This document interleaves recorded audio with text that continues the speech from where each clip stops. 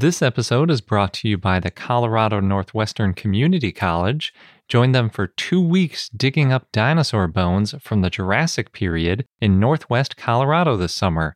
For details, go to cncc.edu/dinodig. As you write your life story, you're far from finished. Are you looking to close the book on your job? Maybe turn a page in your career? Be continued at the Georgetown University School of Continuing Studies. Our professional master's degrees and certificates are designed to meet you where you are and take you where you want to go. At Georgetown SCS, the learning never stops, and neither do you. Write your next chapter. Be continued at scs.georgetown.edu/podcast.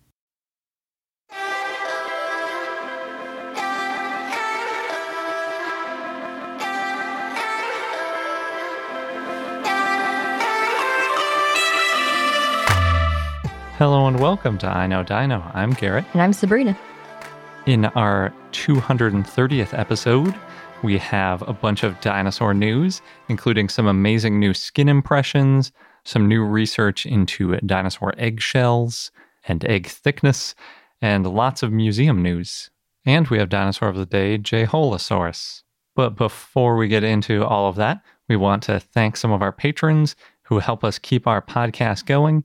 And this week, we'd like to thank Scotty, Megan Dixon, Kessler, Tristan Jules, Grandpa Dino, Rhinosaurus, Morgan Eklov, Dr. Eigenbot, Lori, Risa, Kelly, Manda, Laurasaurus, Timmy, James Pasco, Gabe, and Courtney. Yeah, thank you so much, everybody. As Garrett mentioned, we really couldn't do the show without you guys, our patrons, so we really appreciate all that you do.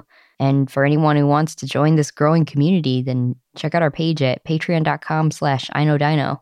I also wanted to mention that all of the tiers in Patreon include access to our premium content feed, which includes unabridged interviews. So both Alita and Darren, two of the most recent interviews, both had extended versions in the premium content feed. And we have another great interview coming up next week. And since the full interview is about 40 minutes long, I'm guessing that we'll probably have to pare that down, and it'll probably be in the premium feed too. If you're interested in getting a longer version of some of these interviews, then definitely think about signing up for our Patreon.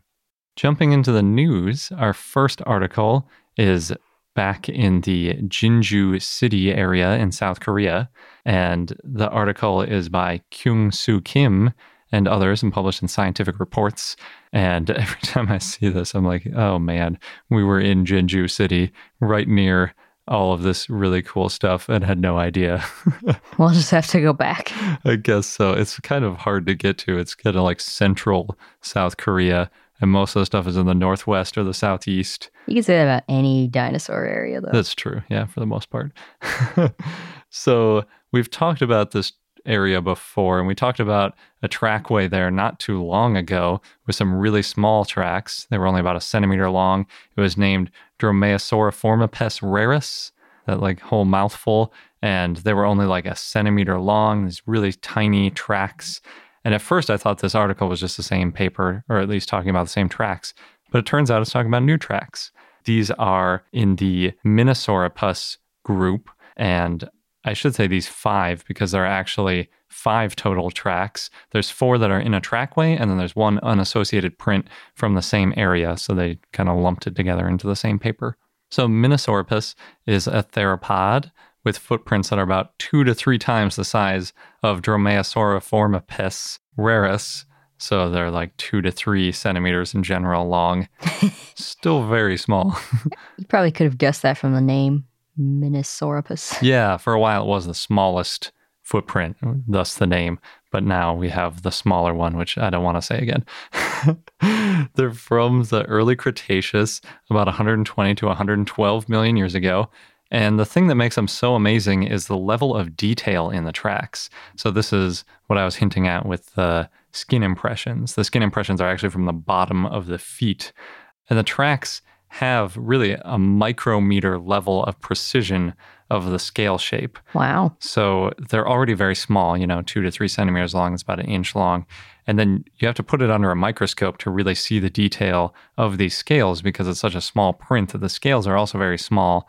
And in the microscope, what you can see is that a patch of about 2 millimeters by 2 millimeters, I'm not going to bother converting that to English units because it's so small, but in just a 2 millimeter by 2 millimeter area, you find between about 15 and 30 scale impressions in that little tiny space. So that's several individual scales in a square millimeter of space. So very, very small scales. And it's amazing that what they stepped in had the kind of preservation qualities to keep that for all those millions of years. It's just amazing. So obviously, the number of scales depends on the part of the foot, or really the part of the toe, since most theropods walked on kind of their tiptoes, and these, of course, are theropods. They call them, quote, the highest resolution of detail yet recorded for any dinosaur skin impressions, end quote. And I think that's believable because they're pretty amazing when you look at them. Really, when you see them and you don't pay attention to the scale bar, you think it's like a sort of typical theropod track that might be like a foot long. And then you realize how small it is. Yeah, it's like a tenth of that. It's more like an inch long. So it's these little tiny things, but there's still so much detail in the print. And the key to the fact that they're so detailed seems to be that the skin didn't slip or slide when the dinosaur was walking. So it's like it stepped down either just vertically in like one motion and then right back up, or it kind of rolled its foot as it went through, but it didn't slide at all when it rolled off. Like a lot of times happens, the kind of toes end up slipping back a little bit during the step, especially if the substrate is kind of soft. Like when you walk in sand, you end up leaving these big divots where your toes are. That clearly didn't happen in this case. And they think it might be because it was a relatively hard substrate with a very thin layer of mud on top of it, and then mud with like some really fine grain sediment to it. And then that quickly got buried over with a little bit more mud, and thus this amazing preservation. And I think in order for this preservation to really take hold, you need that second layer to be of similar sort of quality to the under layer, because if you had something really coarse on top of it, it's not going to preserve the bottom layer because there's going to be too many air gaps and stuff. But once in a while, things work out perfectly. It's crazy how many things have to work out perfectly. Yeah. I think they said like in an interview that 99% of fossil footprints don't have any skin impressions, but then this one obviously does. So they use some simple math and ratios to try to figure out the size of the animal. And it's like the amount of precision they assign to it is kind of crazy to me. But they say the tracks are about 2.38 centimeters long, or just under an inch. And then based on their ratios, they think it was 10.71 centimeters, or 4.2 inches tall at the hip, which again is very, very precise for basing it on just the length of a foot. And that it was about 28.4 centimeters, or 11.1 inches long. So you're talking about a dinosaur that's a little less than a foot long and about the height of maybe like the palm of your hand, or the palm of your hand plus part of your thumb, depending on how big your hand is. So pretty small little dinosaur. Sounds cute. But even though they describe it as blackbird-sized, they don't think it was actually particularly bird-like. So this isn't one of those dinosaurs that's basically just a bird. And thus it's like, well, of course it's small because birds tend to be small. Really, they think that its toes show that it was kind of in a more normal theropod-type position. And like I was saying before, when you look at the print, it's not really indicative of a very small animal. It's got the typical three-toed theropod with a longer toe in the middle sort of look to it. There's nothing particularly crazy about the way the footprint looks until you get it under a microscope and see all the detail, or maybe if you just realize how small it is. They also tried to estimate the speed of the animal. That's one of the cool things you can usually do with trackways. And based on its hip height and the distance in between the tracks, and the hip height is based on the size of the foot, they think it was walking between 8.19 and 9.27 kilometers an hour, which is about 5 to 6 miles an hour. That seems fast for that size. Yeah, it's pretty quick. Although I always think of those birds that you see on the beach. Oh, right. And they like... The plovers. Yeah, they scooter around so quick. Like you can run after them and sometimes they'll still be on the ground without taking off. Right. And still keeping up with you. And it looks like their feet aren't even touching the ground. Yeah, you can't even see how fast their legs move. They dart back and forth so quick. So, yeah, I mean, it's still pretty quick though. That's faster than a normal person walks. That's probably like the peak of speed walking sort of territory. One really crazy thing about the tracks is that they seem to intersect with some pterosaur handprints, which are just huge by comparison. Really, these pterosaur prints, they're only about 14 centimeters or 5.5 inches long and about half as wide, but it looks like just like giant gouges in the earth compared to this little tiny trackway. Does it look like they could crush the dinosaur? Yeah, it's like... It doesn't even look on the same scale. It's insane, the difference in size. They didn't talk too much about what the pterosaur might have been doing there. They think maybe the pterosaur prints were laid down a little bit later. And they said there's a slight chance that it was swimming, but they said usually that would be a footprint, not a handprint. I like to think that it was maybe hunting these little guys. No. It's so much bigger. It's like about the right scale where it would be like still a good snack, right. You know? If it's fast enough. Yeah, I mean, pterosaurs can fly, so... True. This little guy probably couldn't. Another thing I thought was kind of interesting is they say that all Minosaurus tracks have been less than 6.1 centimeters or 2.4 inches long. But previously, I think in a fun fact, I found some article talking about how there have been larger ones attributed to Minosaurus. So I'm guessing that these authors just don't consider those to actually be Minosaurus. They probably want to assign them to some other genus. So... I guess it depends on who you ask. But if you take these authors' word for it, you can probably infer that Minosaurus is a very small species and not just a bunch of juvenile tracks, because we do have, I think, like 60 or so of these Minosaurus tracks. And the fact that they're all really small from like different locations too makes you think, yeah, they're probably not all just happen to be juveniles, you know? Pretty cool, though. Mm-hmm. And since it was published in Scientific Reports, it's open access, so you can see all these pictures if you're interested. Nice. Including the crazy pterosaur print. Since I'm so unfamiliar with pterosaur prints, it just looks like this crazy, huge, weird shape. It doesn't even look like a track to me. Yeah, they would be different, especially their hands. Yeah. Up next, we've got a update on an article from last year's SVP that has finally been published. And the article is by Cohen Stein and others, and was published in Scientific Reports. So our summary during the SVP presentation was that early dinosaurs had thin, semi-rigid eggs.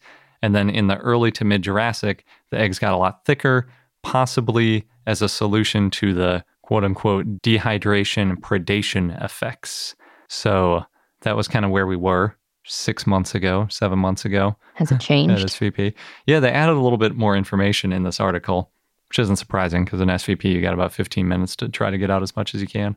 They gave some really helpful context, saying that we have very few eggs from the, quote, first third of the known 315 million year history of amniote evolution, end quote. That's a long time. It is. And I've talked a little bit about how, you know, when we assume that fish kind of came out of the ocean and then they had to have a new type of egg because you can't just lay them in water anymore. So you need some kind of like fancier amniote egg. And with all the modern reptiles and lizards and all sorts of things, a lot of them lay eggs. So we've always assumed that these early amniotes laid eggs too. Interestingly, if you're talking about the first third of amniote evolution, it's not only the Triassic, but it also includes the Permian and even a little bit of the Carboniferous. So we're talking about really, really old stuff. And it again kind of points to how quick those ages go versus the Cretaceous, which lasted a lot longer. So the eggs from basically every group in the Cretaceous are really thick. However, the oldest dinosaur eggs that we have are from the early Jurassic, about 195 to 192 million years ago, and they're all sauropodomorphs, and they're all really thin. So these eggs include Massospondylus from South Africa, Lufungosaurus from China, and Moosaurus from Argentina. So we've got 3 different continents, and they all are from the early Jurassic in that same period, around 195 million years ago, and they're all really thin. So we're seeing that even though in the Cretaceous, we see these thick eggshells all over the place, when you go back to the Jurassic, the 3 samples that we have at least are all very thin, which all seem to be from sauropodomorphs. Unfortunately, it'd be nice if we had some other dinosaurs in the mix too. But way back then, we didn't have a lot of the types of dinosaurs that we got to in the Cretaceous. We still had theropods, so it'd be nice to see some theropod eggs, but you're not going to find any ornithopod eggs or oviraptor eggs like, are some of the more common ones in the Cretaceous because they hadn't evolved yet. I was surprised the authors said that these eggs also represent, quote, the earliest confirmed amniote eggshells recorded in the fossil record, end quote, which I could have sworn I'd seen fossilized eggs from the Triassic or the Permian before. And I did some Googling around and I did find some reports of it, but then I found they were kind of contested whether or not they were valid, like reptile eggs from the Triassic. Right. It does say earliest confirmed. Yeah, I think that's what they're going for. Like these are pretty solid versus some of the earlier ones might not be. One thing I thought was really interesting is that some of these eggs are so thin that they were mistaken for crocodilian eggs when they were first discovered. So they thought like it must have been an ancient crocodile that laid them. And they really do have some structural similarities with modern crocodile eggs, just like the way that the layers are formed. And on top of that, the typical thickness of one of these eggs is about 100 micrometers, or only 1/10 of a millimeter. Wow. Which is very thin. It's only about 1/3 of the thickness of a chicken eggshell. And I know in the past we've talked about how much thicker dinosaur eggs tend to be than chicken eggs. So, for example, titanosaur eggs later in the evolution, down in the Cretaceous, are more like 2,000 micrometers or 2 millimeters, which, is several times thicker than a chicken egg. So this article really focuses on why might these eggs be so much thinner in the early days and what that might tell us about evolution. So they talk a little bit about the predation and the fact that they can hold moisture better when they're thicker. So obviously it's harder to chew through them. Yeah. Say you're a little mammal and you're trying to get into an eggshell. If it's 1/10 of a millimeter, it's pretty easy to crack. If it's 2 millimeters thick, it's a lot more difficult. Figure out something else. Yeah. It always reminds me of that scene in The Rescuers Down Under where that reptile is trying to eat the egg and it can't get its mouth all the way around it and it doesn't know what to do about it. Right. But if you had a really thin eggshell, you might not have to get your mouth all the way around it. You could probably just squeeze it anyway. Yeah.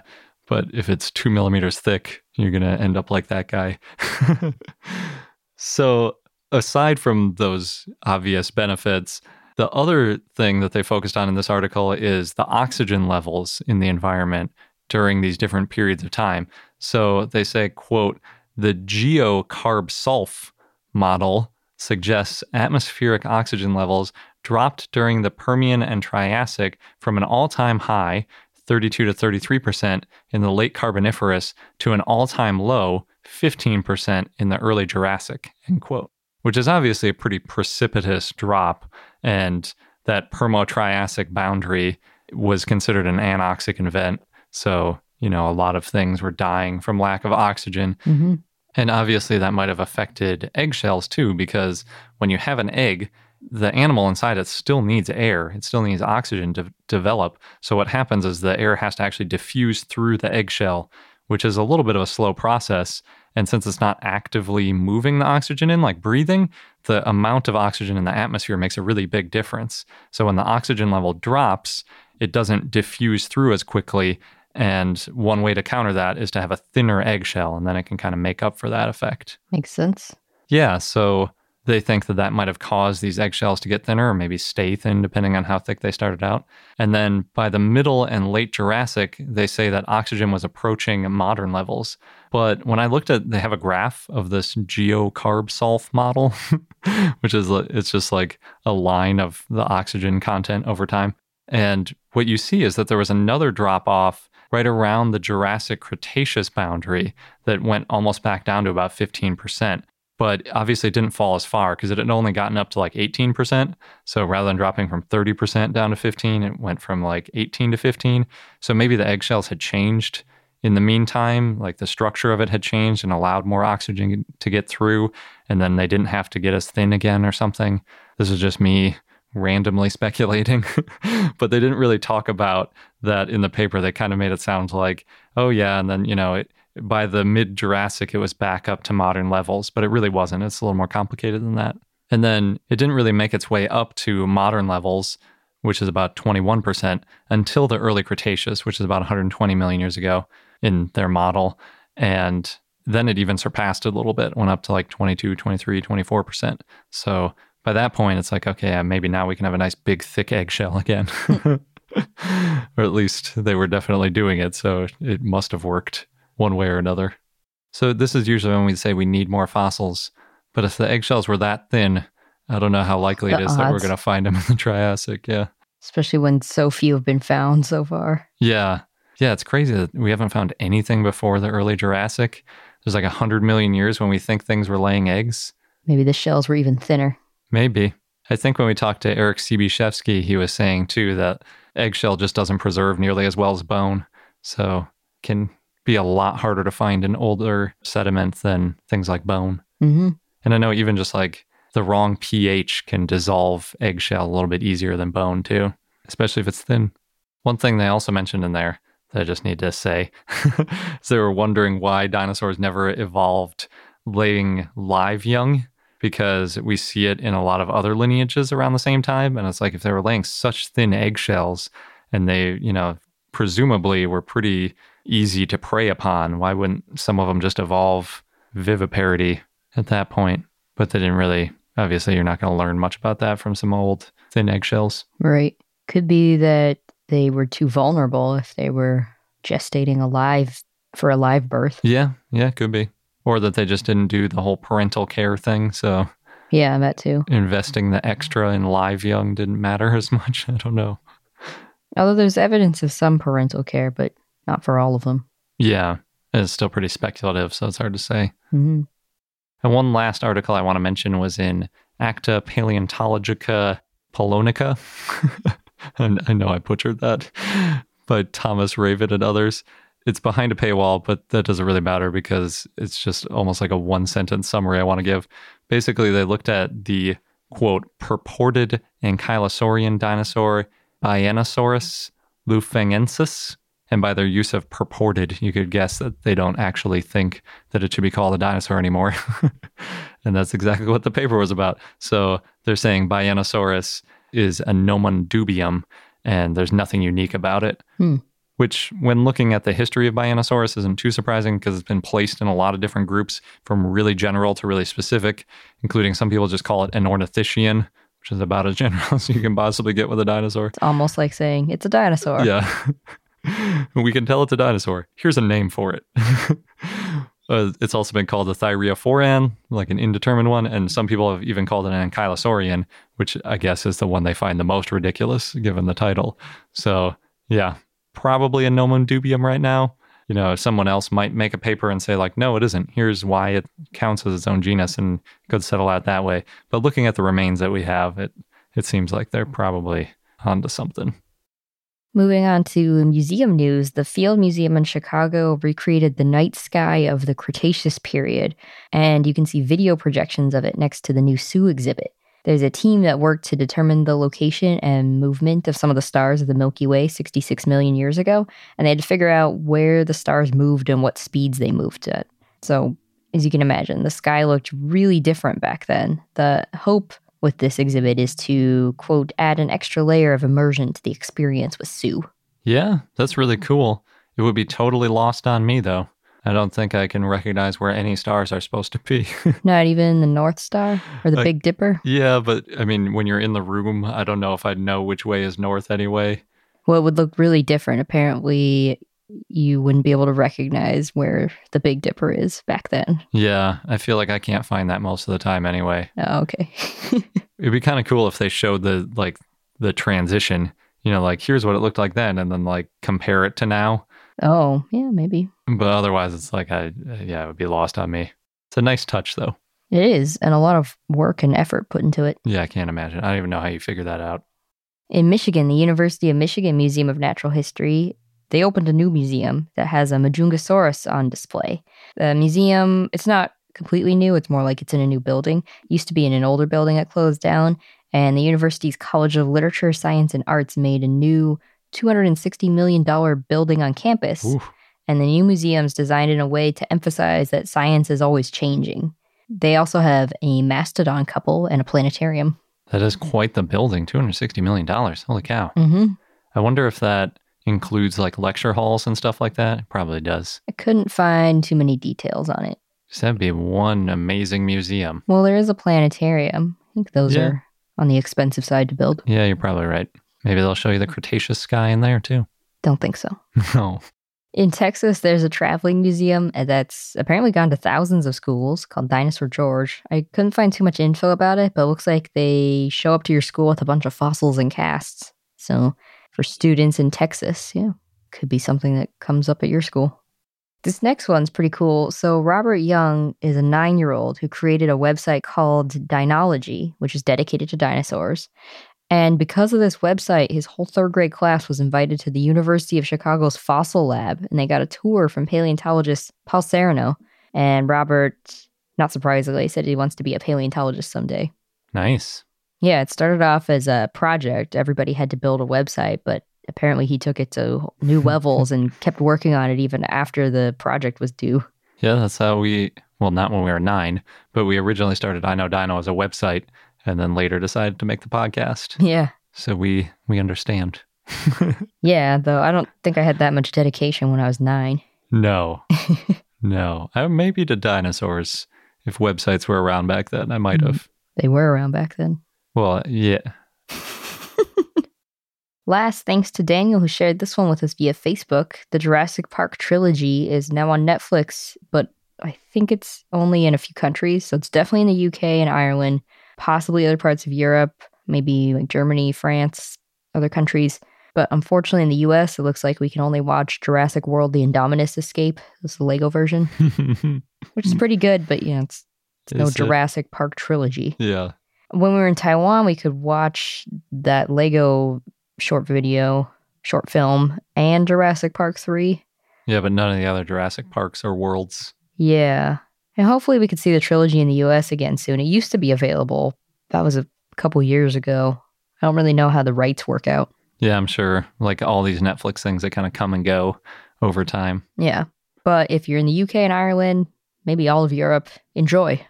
Yeah. I mean, we also have these movies on like Blu-ray or DVD or whatever, so yeah, not really hurting.